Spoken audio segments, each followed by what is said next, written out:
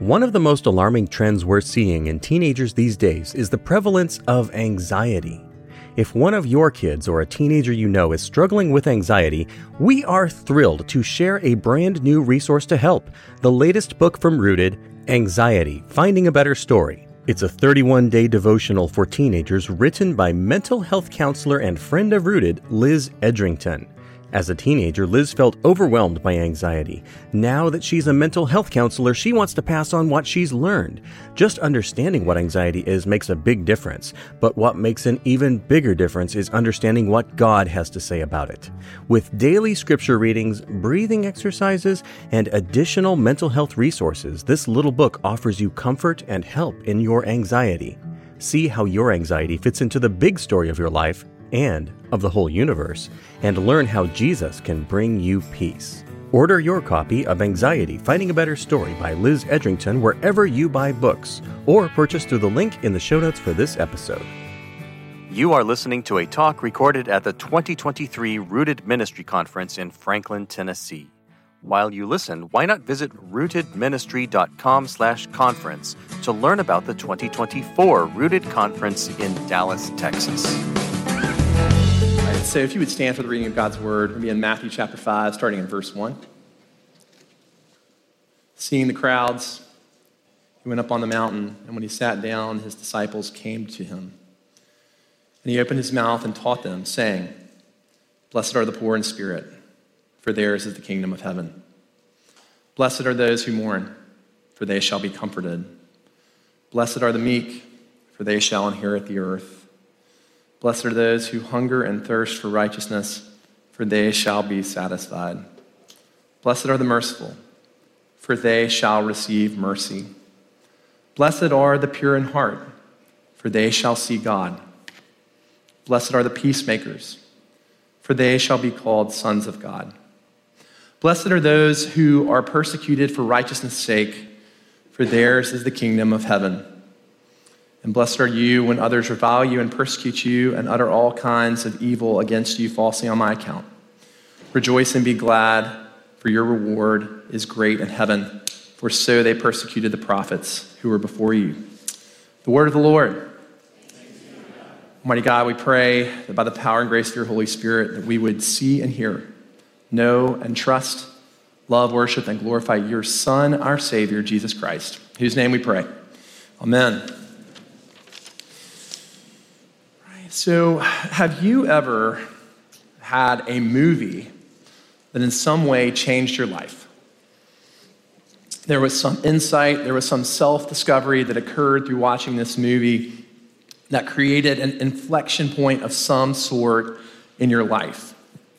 Well, for me, I was not aware of it at the time, but in a season where I was struggling with depression in my early 20s, there was a movie that somebody had me watch. And the movie was Ordinary People, the 1980 Academy Award winner for Best Picture. In particular, there was a scene in the movie that was emblematic of a crossroads in my life. The movie depicts the story of a family whose teenage son has died in a drowning accident, and the younger son has witnessed his brother die. But the real story involves the two different ways that the mother and father are coping with their son's death. The father, Calvin, is openly grieving. He is tenderly trying to care for the younger son, Conrad, who has been traumatized by his brother's death. The mother, Beth, however, cannot enter into the pain. The mother is resisting. And the mother resents the younger son. She is freezing him out as if to say, "I wish you were the one who had died, rather than your older brother." And I want to share this scene from the movie. Where the father, Calvin, is encouraging the mother, Beth, and the whole family to go see a counselor together. He's encouraging them to talk about the brother's death. But what is really going on here is that Calvin is inviting his wife to grieve and to heal.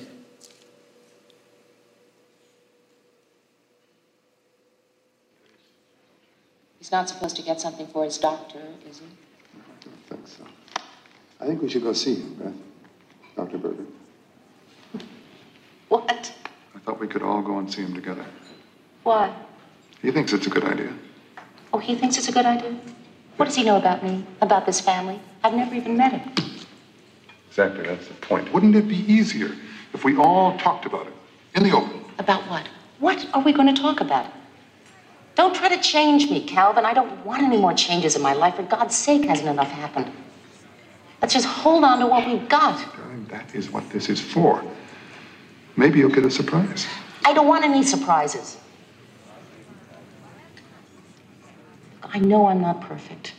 And if I can't go around hugging everybody all the time the way you do, then I'm not asking you to be perfect. You're missing the point. I don't want to see any doctors or counselors. I'm me. This is my family.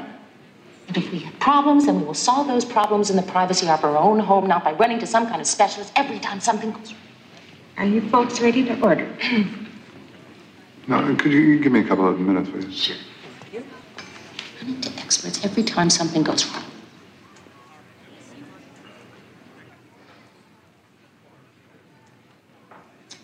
I know you mean well. I want this to be a nice Christmas. I do, too. I want all of them to be nice Christmases. We need time together, Calvin, you and I. We have to get away. New Year's. We can spend some time in Houston with my brother and Audrey. You know, play a little golf. Relax.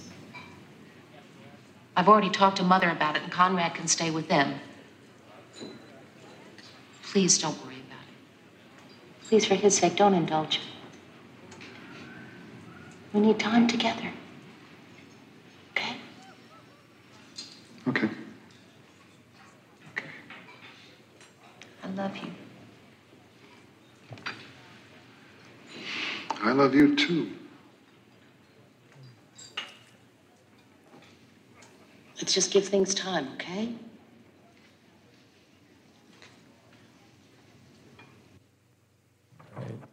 So as you can see, Beth resists the invitation to go down the path of grief, pain, and suffering. Beth wants to be happy. She says this a number of times in the movie. She wants the blessed life. She thinks that the pathway to the blessed life is to avoid pain and suffering.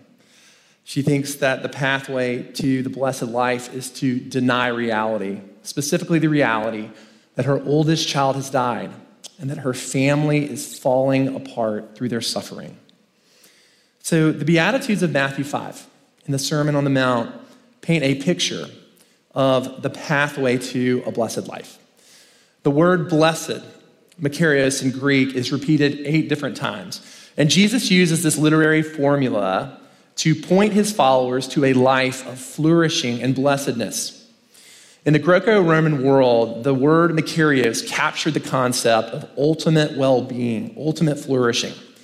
But the Greeks thought that the pathway to blessedness was reserved for a very small group of people, and that it quite honestly was hardly attainable in this life. The 3 groups of people that they considered blessed were first the gods, because the gods lived in the heavenly realms and they were separated from the brokenness of this life.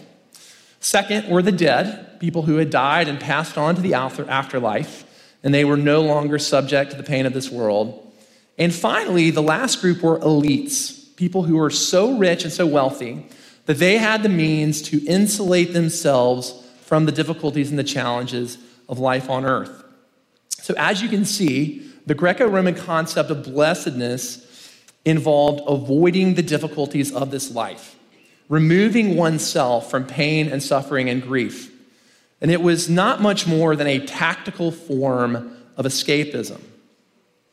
They saw that as the only viable path to finding happiness and flourishing. And what an absolutely hopeless notion of the blessed life. It is essentially on offer to nobody in the here and now. Well, Jesus punches this conception of the blessed life in the nose full force. In the Beatitudes, Jesus says that the gateway to joyfulness and the flourishing of the kingdom of God is through acknowledging our limitations as human beings and sinners. It's through confessing the depth of our sin. It's through lamenting the pains of our life and lamenting the pains and the injustices of this world. The Greeks took a path like Beth and ordinary people, while Jesus takes us down a path that's more like the one that Calvin is going down. And because of the grace of Jesus, though it is a painful path, this path is a hopeful one. It's a path of healing and redemption. And so today I want to look at the path of the blessed life that Jesus portrays in Matthew 5 and the Beatitudes. And I want to do it in three parts. First, the path down. Second, the path up. And third, the path out. And what we'll see in Matthew 5 is that this path, it's hard and it's painful, but that it is paved with the blood and the grace of Jesus. So first, the path down. So in the Old Testament, we see the literary form of a beatitude primarily in the wisdom literature.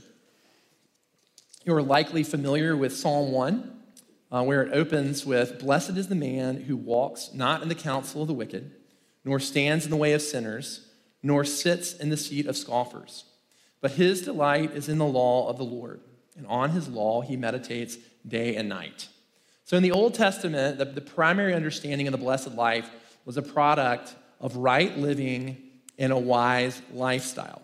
Obedience to God's law naturally resulted in a blessed life. So in the Greek thought, the blessed life came as a product of escaping the fallen world. In the Old Testament or in Jewish thought, it primarily comes as a result of obedience.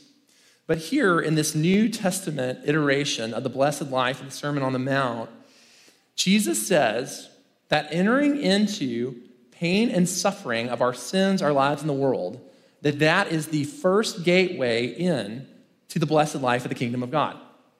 First, we see in verse 3, "Blessed are the poor in spirit, for theirs is the kingdom of God."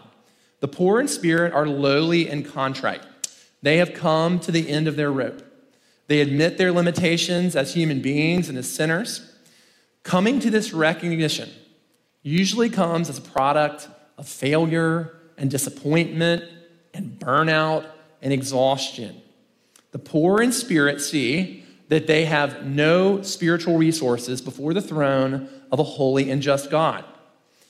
The first beatitude is similar to the first step of the 12-step program of Alcoholics Anonymous. Step number 1, we admitted we were powerless over alcohol and that our lives had become unmanageable. And then step number 2 is we came to believe that a power greater than ourselves could restore us to sanity. So we see that step 1, a recognition of powerlessness, of spiritual poverty, inherently leads us to a recognition of a need for God. So in verse 3, the blessing that is promised is theirs is the kingdom of God. So the recognition of our spiritual poverty as a sinner leads us to seek the generosity of God for salvation. And hence, the poor in spirit experience a taste of heaven here and now in the kingdom. It's worth noting that both the first and the last of the Beatitudes both say theirs is the kingdom of heaven. All of the promises in the 8 Beatitudes are characteristic of a life in the kingdom of God, which comes through contrite recognition of need. So the second step on the path down comes in verse 4. "Blessed are those who mourn, for they shall be comforted." The mourning that Jesus describes here is functioning at multiple levels. First, it is functioning at mourning over our sins against God. We grieve that we have sinned against our Maker and Creator. How radical is this?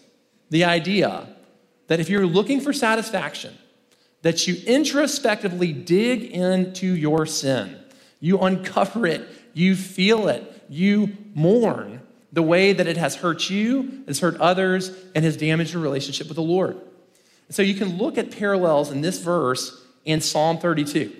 Blessed, beatitude, blessed is the one whose transgression is forgiven, whose sin is covered.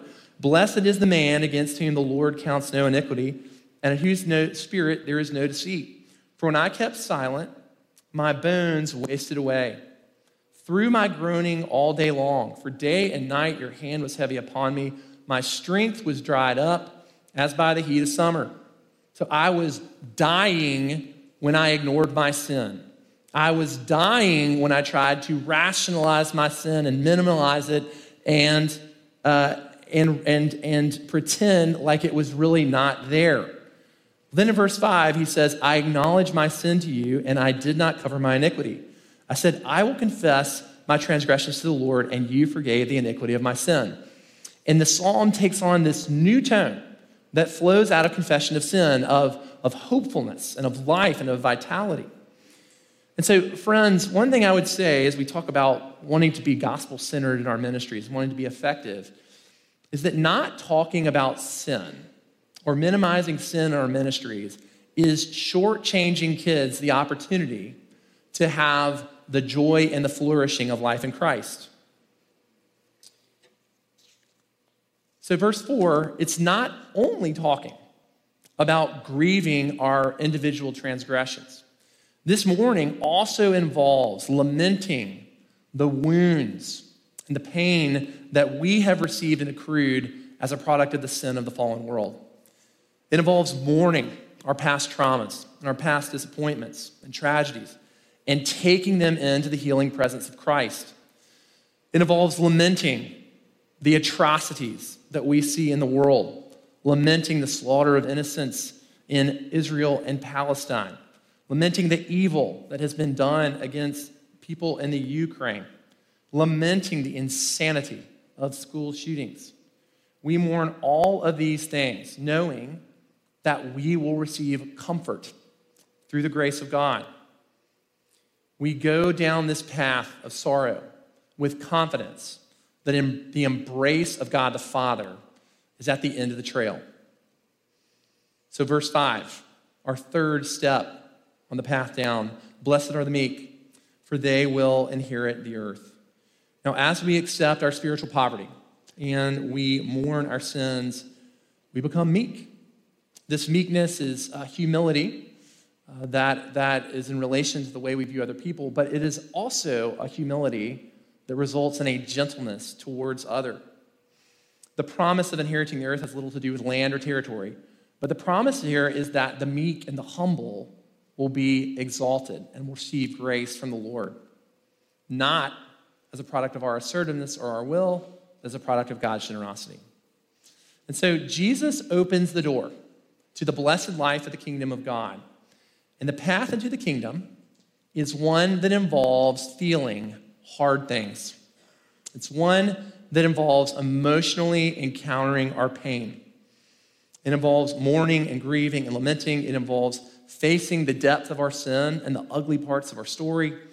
It involves the unpleasant conviction of realizing how we have hurt others through our sin. It involves grieving tragedies that have hurt us so badly. It involves tearing off scabs.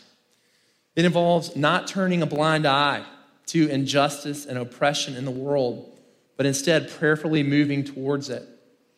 And as counterintuitive as it sounds, the path into the blessed life of hope, joy, peace, and love first involves feeling very hard things.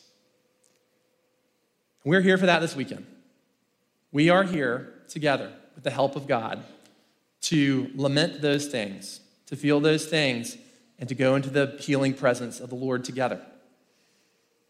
Well, let me tell you some bad news that you in the room know better than anybody else. And that is that most of our kids, in particular most of our teenagers, by and large, are walking down the path that Beth took in Ordinary People.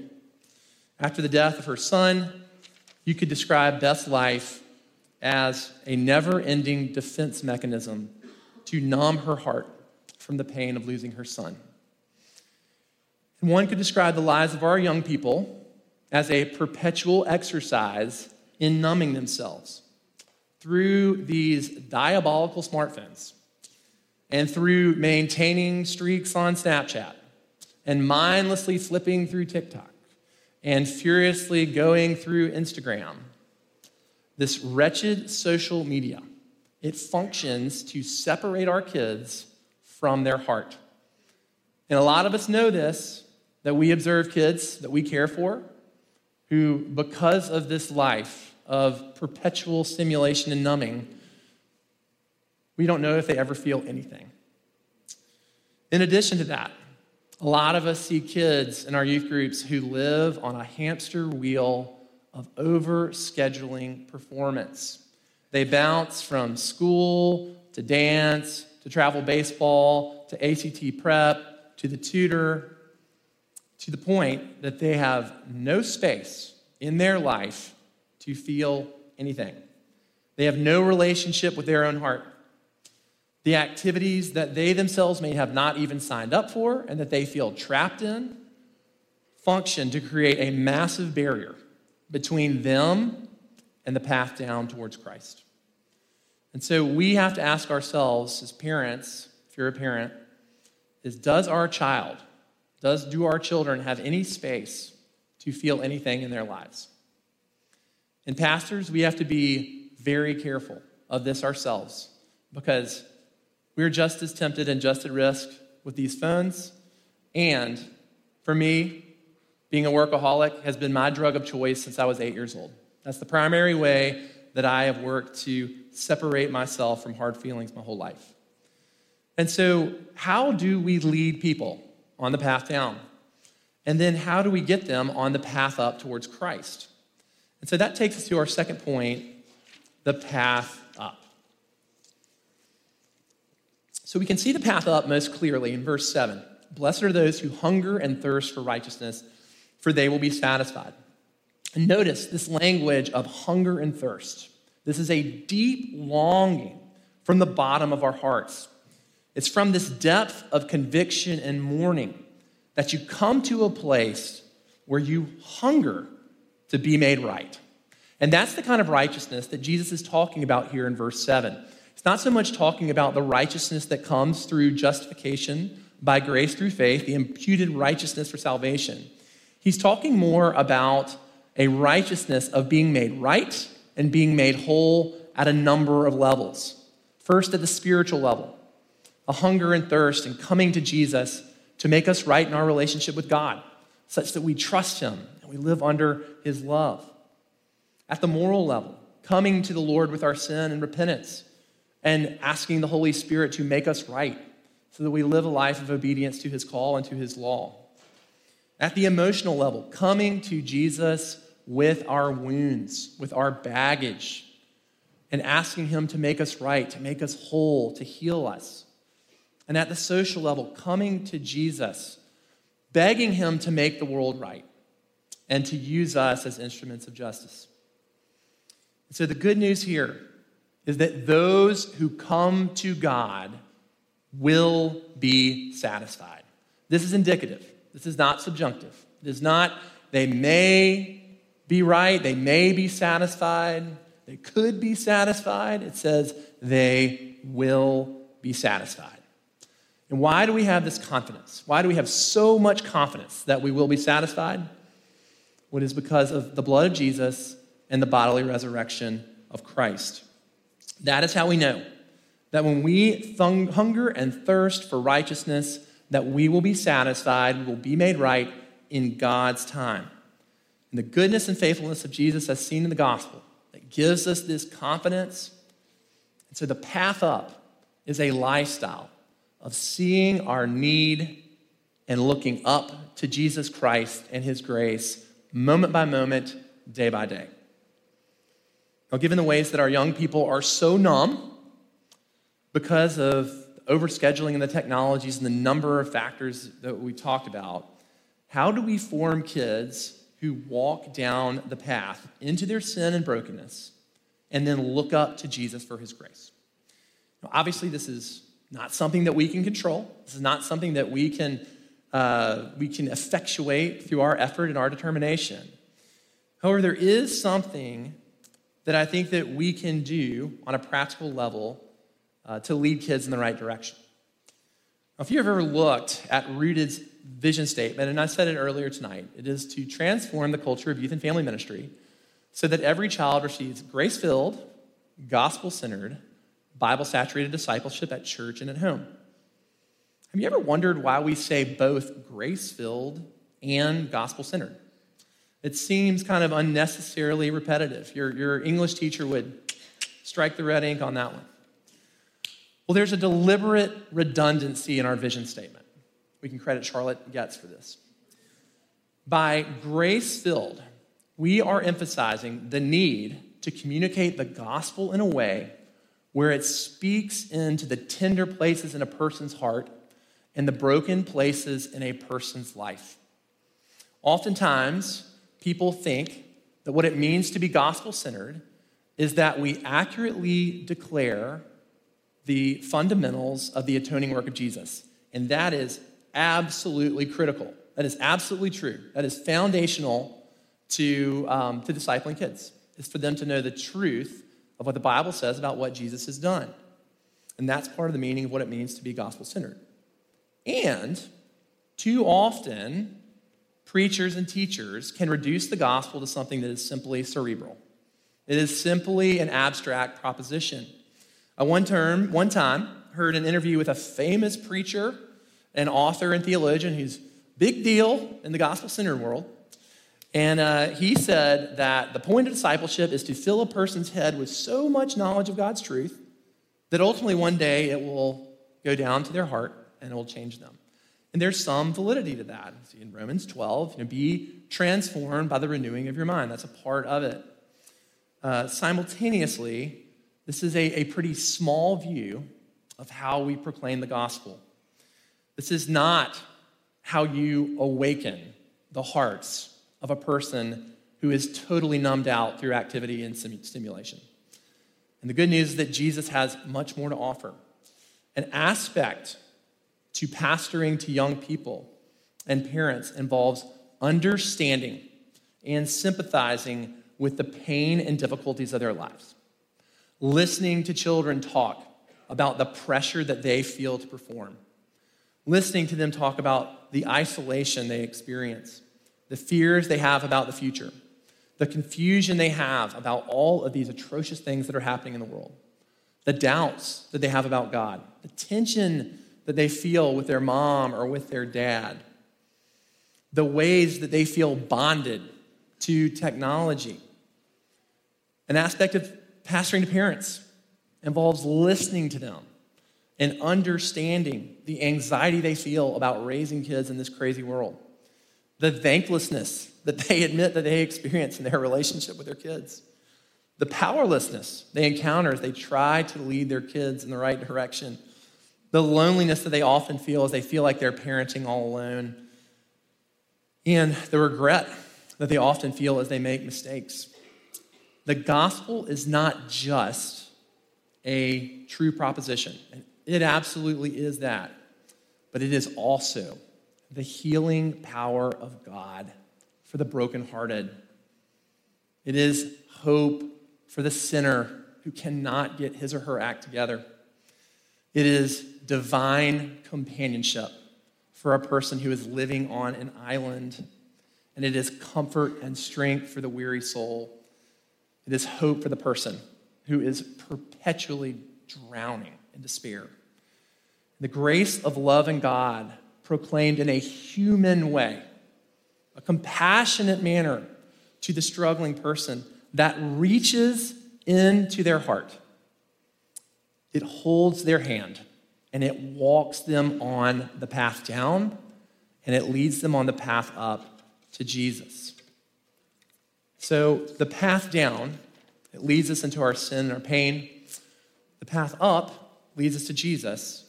And then ultimately, Jesus, through his grace, leads us on the path out. And the path out, that is our third point. This pattern of entering our sin and brokenness and then looking up to Jesus and his grace, God transforms us from the inside out into gospel people. In the next three Beatitudes in verses 7 through 9, Jesus describes three attributes of the gospel person. A person for whom the gospel has transformed them in such a way that they just organically embody the grace of Jesus in the way that they relate to people and the way that they treat people. Trait number 1, verse 7, blessed are the merciful, for they shall receive mercy. This word for mercy, merciful, elimon, means deeply compassionate, deeply empathetic. The adjectival form of this word is used here in Matthew 5, but it's also used one other time in Hebrews to describe the empathy of Jesus as the compassionate high priest. In its verbal form, it is almost exclusively used in the New Testament, in the Gospels, in a situation where Jesus is extending compassion to a person who is struggling. And so when it says that blessed are the merciful, it's talking about people who live with the mercy of Christ. And the only way that we can extend the mercy of Jesus to another person is for us to first receive the mercy of Jesus on our sin and in our brokenness. Second trait, verse 8, blessed are the pure in heart, for they will see God. This purity of heart here involves both a moral and ethical purity, and it also foundationally involves a pure love of the Lord God, which sanctifies us ethically. Out of love of God comes the opportunity to see his glory and intimate relationship with him. Trait number 3, blessed are the peacemakers, for they will be children of God. We do not want to understand peacemakers here in the dysfunctional middle child, people pleaser kind of way. Here, Jesus talks about peacemaking as a person who pursues peace and shalom, particularly in broken relationships. A peacemaker is a person who enters into hard conversations, a person who is not afraid to engage in gentle confrontation for the sake of reconciliation. A peacemaker is a person who can sit down with another and ask them, how are you really doing? And in listening to them, they can point them to reconciliation with God the Father. To be a peacemaker requires bravery. And peacemaking also requires a strength, a compassion, and a gentleness. It requires a humility, as a peacemaker is a person who is often making amends for the ways that they have mistreated other people. And so as we conceive of these 3 attributes all combined into one person, what we see is a gospel person, a person who is compassionate to those who are struggling, a person who has the radiant love of God such that they are morally righteous, a person of reconciliation who enters into broken relationships of all kinds for the sake of healing. To be clear, verse 11 and 12 tells us that the spiritual forces of evil and the world hate gospel people. They will resist them, they will tear them down, they will mock them. And that is why Jesus offers this admonition. He says, blessed are you when others revile you and persecute you and utter all kinds of evil against you falsely on my account. He anticipates this response from the world and reminds us of our future reward in heaven. But still, gospel people, isn't that what we hope to be the fruit of our ministry? To see God form people who embody the mercy of Jesus in the world. What a dream to embrace, that our ministries, our families, our teams would be safe places of comfort for the wounded and the broken, and where all solutions are constantly pointing to Jesus and his grace is showering upon us. Now, in the scene that I showed you from Ordinary People, you can observe the pain in Calvin at the end of the clip. When his wife resists talking about the death of their son. You can hear it in his voice when he says, I love you too, in a way where there's a quiver. There is a sense of, I'm about to cry. Because her response is resisting going to counseling and instead slapping a Band-Aid on the problem by saying, let's just go on a vacation. And furthermore, Beth cannot engage her son, who has survived. She cannot enter into his pain because she has never taken the path down. She cannot enter into her own pain. So as a product of that, she cannot enter into the pain of her son. She does not have capacity for mercy, compassion, and reconciliation because she has never taken that path herself. She's never walked down the path of grief and sorrow and lament, and so she can't be with others and help them walk down the path. I can identify with Beth. I spent a large part of my childhood and of my college years trying to numb myself by working and studying and achieving all the time. I tried to resist dealing with a sense of inadequacy and rejection, a sense of alienation and isolation that I harbored by just working all the time. So when I was in graduate school and I was a student teacher and I had a co-teacher who was struggling with depression and anxiety, the only thing I had to offer him was awful pep talks that basically encouraged him to pick himself up by his bootstraps. And when I was a first-year teacher in the inner city of Charlotte, North Carolina, and the first day of school, the teacher across the hall from me resigned after the first day, I said, "What a loser." And all I had to offer her was contempt. The only version of the gospel that I had really ever heard was the gospel that Jesus gets you out of hell, and it ends there. But there were two critical people who came into my life. One was my pastor, Mark Upton, and the other was my counselor, Gordon Bowles. And they talked about this gospel of grace for sinners, this gospel of grace for the brokenhearted, and I'd never heard this before. But more than that, they were gospel people who embodied the grace and the tenderness of Jesus. God, how did they get there? Well, God had taken them on the path down. He had led them on the path up, and now they were living on the path out.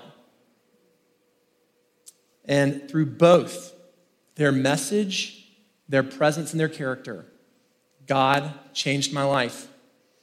Gordon had me watch this movie clip during my first counseling session 20 years ago, as if to subtly say to me, there are two paths.